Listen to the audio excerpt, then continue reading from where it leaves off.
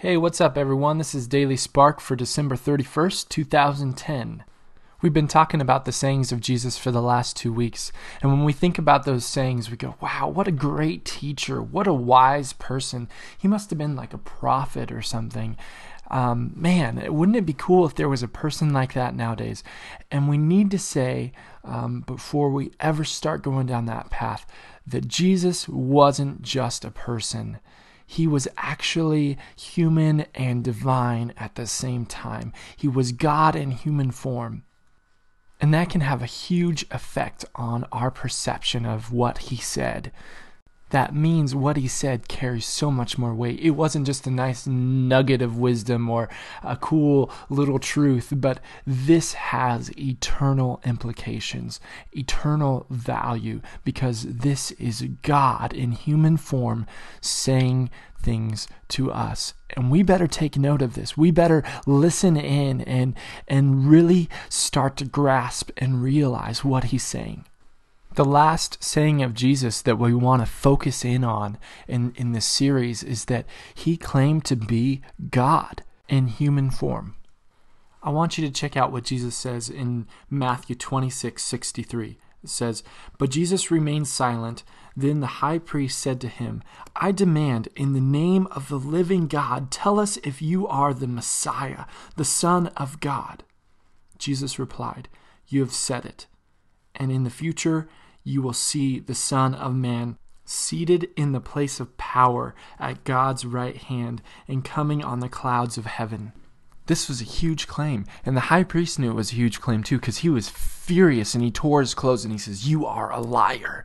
You are not the Son of God. You are not God in the flesh." And this was one of the biggest reasons why Jesus was killed on the cross, because he claimed to be God in the flesh. They were blind to the fact that there was prophecies about him being the Messiah. They were blind to the fact that he had deep, deep spiritual wisdom in the things that he said, and people were astounded by what he said. And a lot of them were still blind even after he died and he rose again. A lot of them still didn't believe that he was God in the flesh. Now the question that we need to ask is, are we blind as well? Maybe we say, wow, Jesus was a great teacher and he had some great wisdom. Or maybe we'll go even farther and say, yeah, Jesus is the Son of God. But do we really treat him like he was the Son of God? Do we really treat him and what he said as this is what God is saying to us, and we better take note and we better listen to it and we better build our life around it? Or do we just treat it like suggestions? Like he said, love our enemies. And do we go, oh, well, man, that's a cool idea. That would be really great if somebody loved their enemies, but that's not for me. I can't really do that.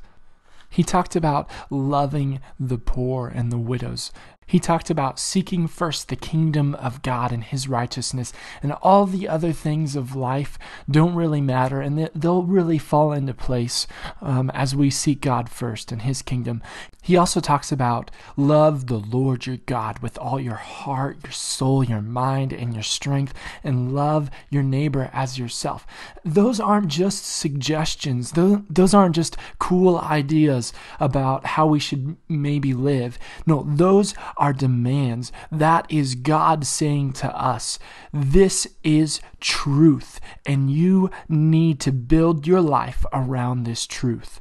So we're left with this conclusion that he was either this liar that spread around lots of deceitful things and took everybody the wrong way, or he was this crazy man that had a crazy idea about living life and crazy idea about how to follow God, or he was who he says he was, that he was truly God in the flesh.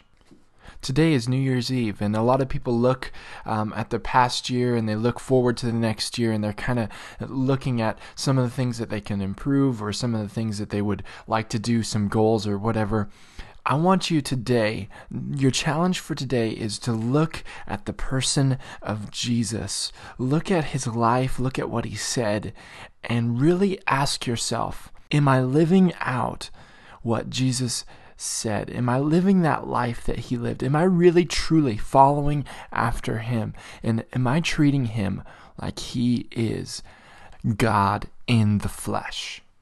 I hope you have a great day. We'll talk to you again next year.